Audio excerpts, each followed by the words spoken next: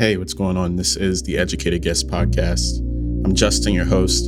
Hey, if this is your first time listening, I just want to say thank you first and foremost for becoming a part of this community, becoming part of something bigger than yourself, and being interested in self-development, personal development, and understanding that as an ongoing activity, not something that has a finite beginning and ending, but something that's fluid and exists on a spectrum throughout your entire life. So that said, you might be asking to yourself if this is your first time or your 100th time. Number one, what is this about? What is the core essence? What is the core energy behind this foundational understanding that exists, that persists? And secondly, what can we expect as we move forward? If you've been listening for a while and maybe you're trying to understand, how can you continue to grow? How can you continue to go better and get better? I'm going to do my best to address both of those in this particular segment, in this particular episode. But I want to talk briefly about the origins of how we arrived here. About 2.5 years ago, in April of 2018, we were asking questions about the gap between the art school institution and the public, and where the two might meet in an everyday sense. As someone who has been both outside looking in and inside looking out, I'm able to understand very clearly what exists that is of value and what is existing that is not of value within the walls and outside the walls.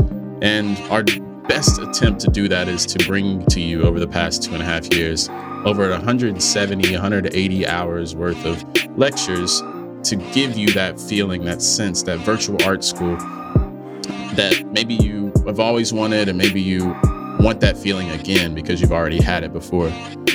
So we have 3 segments: incomplete thoughts, work study, well read.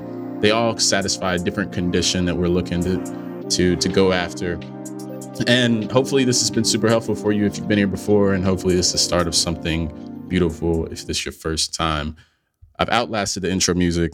But one more thing, if you're interested in anything that I've just talked about in brief, then you can go to educated-guest.com, educated-guest.com. Subscribe to our newsletter if you are interested in that sort of thing. We're not going to bother you with a whole bunch of emails, not going to be in your inbox every second of the day, but we're going to provide value when value is needed, and we're going to be quiet when we need to as well. So those things said, I want to talk today about this idea of creating separation from the pack. And it's interesting because out of all of the lectures I've attended and all the lectures I've given, all the conversations I've had on record, it's very odd to me that no one addresses the inherent competitive nature of the field of creativity. I think there's a sense of healthy competition that is needed, and then there's a sense of competition that can get out of hand. Today, we're talking about the healthy sense. And naturally, at the end of the year, as we're only 2 or 3 weeks out from 2021, which is insane, but we can continue to say it's insane, or we can just get used to the norm of feeling prepared for 3 months from now, feeling prepared for 6 months from now, feeling prepared for what we want out of this new calendar year. And understanding it as, again, a linear spectrum as opposed to a series of checkpoints to get us excited and to speed up through a certain checkpoint. So what I've realized over the past, specifically the past 5 to 7 years, past 5 to 7 years have been extremely important in my development because I've had a chance to put a lot of my ideas that were really theoretical at the time into practice. So a lot of what I'm talking about is stuff I've experienced firsthand, whether I'm working at somebody else's company or I'm running my own. These ideas are very real. And I think 2020 has put to the test a lot of these ideas that I've shared around routine, around mindset, around tactics of sales, tactics of practice, tactics of inquiry. A lot of these things are extremely important. So today we're going to talk about how to get through this next 2 or 3 weeks. When we talk about creating separation, we're talking about naturally the separation from your competition, the separation of your business from another business, separation of your mindset from someone else's mindset. But one thing people don't often talk about is the separation from yourself currently from yourself 2 weeks ago. Separating from your old self. That's the scariest condition. That's the scariest thought. And I've experienced that personally lately, where I've had a lot of making a lot of life changes throughout 2020, just like everyone, and 2021 as well. There's a lot of life changes on the docket. And in the midst of making these changes, you come across a lot of fear. And the fear has to do with wanting a sense of continuity in your life, wanting a sense of consistency in your life, and at the same time wanting difference. And that friction between the consistent and the different is extremely, or the consistency and the conflict is extremely irritating. I'll give a quick story that was extremely, probably pretty personal, but I'll just go ahead and share it. Is that I was unfortunately tested positive for COVID 2 or 3 weeks ago. And if you know me personally, you also know that that's extremely surprising because I don't go anywhere. And I tended to like the idea of quarantine because there's no pressure to go anywhere. And I think that's most creatives who just enjoy spending time with their craft and spending time with those who also like that craft. So I test positive and I'm more or less on bed rest for roughly 4 to 5 days. And I never felt worse in my life. I get sick consistently 2 times a year for seasonal allergies. And I can almost, at this point, having had it every year for over 2 decades, it's extremely, extremely, extremely irritating it's extremely scary when you're expecting your sickness to be waning, but it's again like only growing in intensity. So gratefully, and by the grace of God, I'm feeling much better now. That was, roughly 20 days ago when I first felt the first symptoms. But my point in bringing up this story is this. When I was laying on that bed, I was forced to consider my mortality. I was forced to consider the fact that maybe this might be an example or a reminder of what the end will inevitably look like. And as it relates to separation, the one thing that was very, very clear to me was that at the end of the day, the end of our lives, when all the chips are counted and all the cards are played, all that we have left is our memory. All that we have left are the fractions of what we've accomplished. When you are at a point where you physically can't create anything new, when you physically can't send another email, when you physically can't make another phone call, and financially, there's not necessarily any reason to create any new business. But all you have left is sort of not your comparison to others, because you don't have any energy to look at Instagram. You don't have any energy to look at Twitter. Only thing you're really looking at is maybe Netflix, and that's about it. So you're forced to be in this huge sense of introspection where the blend between the real and the unreal, the real and the surreal, is extremely, extremely blurry. So why do I tell this story as it relates to this lecture? I tell this story, one, because I want to share that the virus is extremely real. It is extremely harsh. And as one of the more healthy people I know around me, who, is always sort of thinking about that, if it can do that to me, it can do that to anyone. And I also do that. I also say this story because it's an imperative that you start thinking about what it is that you want to separate. How do you want to separate as we move through the end of this year? Maybe it's the way you spend your money. Maybe it's the way that you think about your fitness, the way you think about your body. Maybe it's the way you think about your diet, your nutrition. Maybe it's the way that you think about the type of business you're in, the type of offering you're in. And really what we're talking about is that you're starting the way that you build confidence that you have lived a life worth living and you have lived your life to the fullest is that you begin doing things that you know the old you wouldn't do. Doesn't matter how big, how small it is. The way that you create separation is by doing things that you know the old you would not do.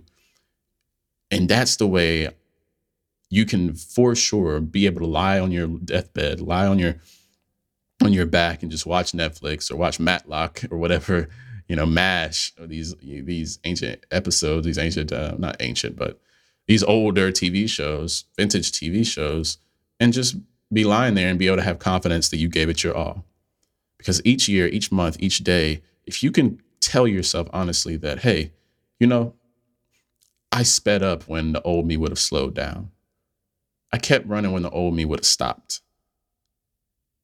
I made that extra step. I made that extra email. I made that extra phone call when the old me wouldn't have. Those are the things that bring you confidence. And the one thing about confidence that people aren't really sure about a lot is they don't know how to delineate confidence from cockiness, confidence from arrogance. And there's this blurry line there that everybody wants to talk about. But the truth is that confidence comes from momentum. Momentum comes from consistency, and consistency will kick the ass of fear. Fear can't do anything about consistency. Fear really doesn't want to see consistency in a one-on-one. The truth is that your momentum will create so much visionary energy that you're not worried about how fearful you are and how anxious you are and how scared you are about making that phone call, about having that meeting, about asking for this thing, about moving forward in this direction. Because the truth is that you know that the momentum is the key and the movement is the key. Because you ask anyone who's 70, 80, 90 years old, God willing, they've lived that long, the one thing they will tell you in terms of regret is that they didn't do things in their life sooner. That's it.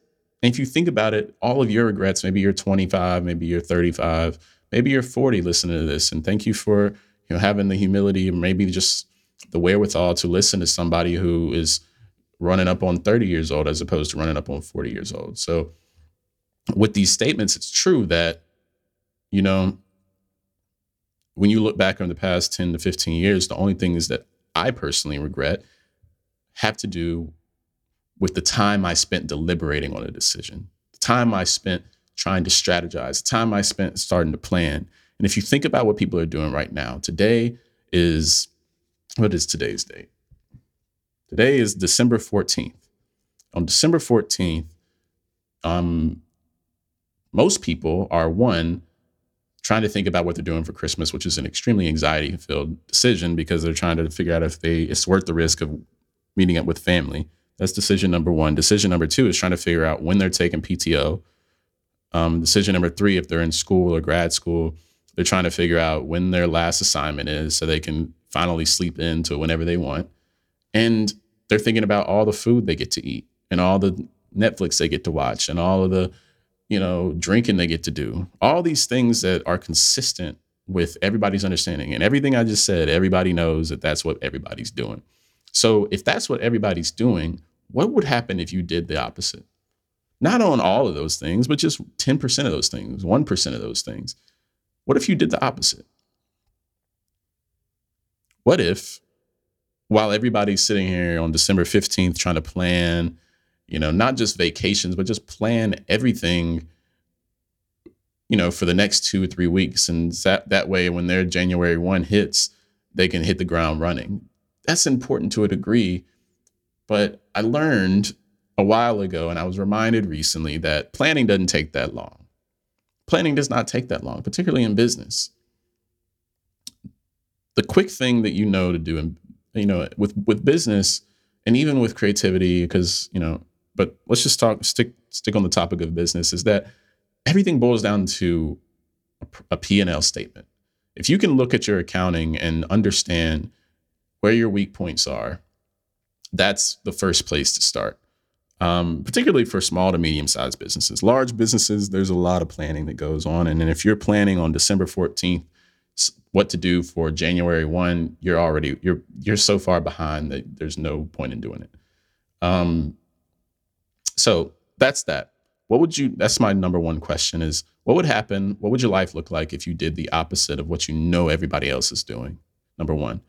Number two is, where are the areas in your life? Where are the areas in your life that you know are opportunities for separation from the old you? And the quick way to look at this, I'll give you an example in my life. I know for me that my biggest problem is probably like snacking around the house. And I say this because for about a year, I would say 90% of this year, I've practiced intermittent fasting. From the time I wake up until 7 p.m. Eastern Standard Time, for the most part, I don't eat. I drink water and I drink coffee.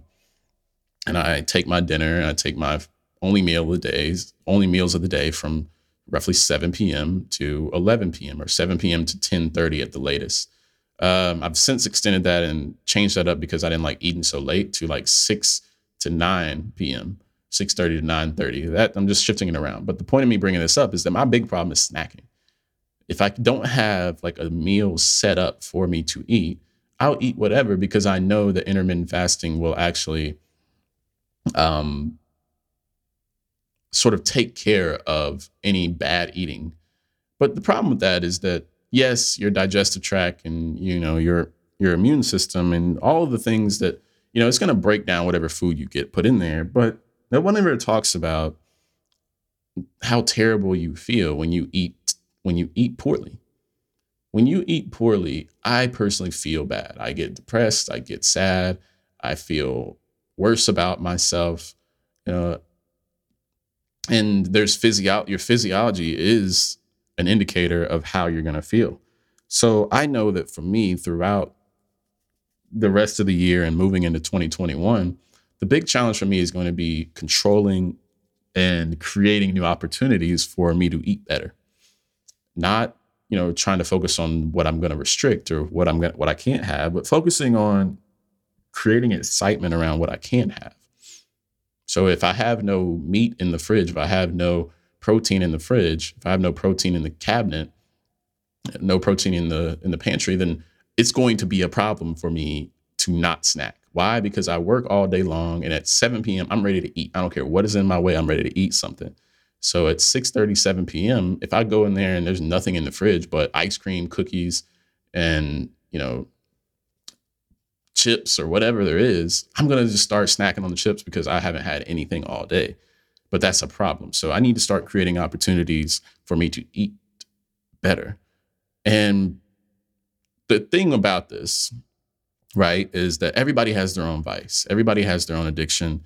And it's important that you understand what yours is. And you have to understand the circumstances in which the addiction arises. Maybe it's on Saturday, Friday afternoons that you've had a long week and you feel that day drinking is your thing. And maybe you have a beer, you crack open 1 beer, 2 beer, 3 beers, whatever. You crack open, the bottle of white wine and you just kill it. Or maybe you have an evening, dinner lined up all the time and you break your rule a couple of times and throughout the week because you said, hey, I'm only going to eat out on the weekends because I'm spending too much money eating out and ordering takeout or whatever. So maybe it's that you need to get more. You zoom in on that, and that's your 10% separation. The point of me talking about fitness, talking about nutrition, talking about the body is that all of these things are related. The way your body is might be a great indication of your diet, great indication of your nutrition, great indication of how you spend your money, great indication of how you run your business, and great indication of how you view yourself. All of these things are extremely important as we move into the year because everybody's slowing down. Everybody's taking time off. Everybody's eating poorly. And the truth is that if you are looking over your shoulder at somebody to compete with, if you know that the clients that you're trying to go after, maybe they haven't had time to focus on you because they have someone on retainer already, or they have someone, beating down their door already. The one time they're probably not beating down the door is through the holidays. So what are the things that you could do that would be a separator during the holidays? An example would be, when do you say Merry Christmas? When do you say Happy Holidays? When do you send out your correspondence with regard to that? Is it on Christmas Day to all your friends, family, clients, all that? Is it on Christmas Day? Chances are that on Christmas Day, nobody's going to read this and you're going to be just like everybody else, because everybody does that. So maybe it would make sense for you to come a day or two early. Maybe it'd make sense for you to not just make the phone call, but to make a personal delivery. If you can do that in a safe way, maybe it would make sense for you to not just send a text, but to make the phone call. Do something that's a little different. And I know it's going to be irritating. It's going to be annoying. It's going to be very, very, very anxiety filling, but it's important that you start thinking differently. Why? Because like I mentioned, at the end of the day, on your deathbed, you're going to look back and say, what did I do? How did I leave an impact? Did I live? Did I love? And did my life matter? And that's all that we're after. Hopefully this is helpful for you. If you liked what you heard today, if some of this makes sense for your life, I would advise you and I would recommend highly that you go to educated-guest.com, subscribe to our email newsletter, and really get deeply entrenched into this community, into this ecosystem. And if you also want to get more connected with the conversations and the other people who might be involved with this community, you can go to @educated__guests on Instagram and follow us there. That's all we have for today. Thank you so much. Till next time. Peace.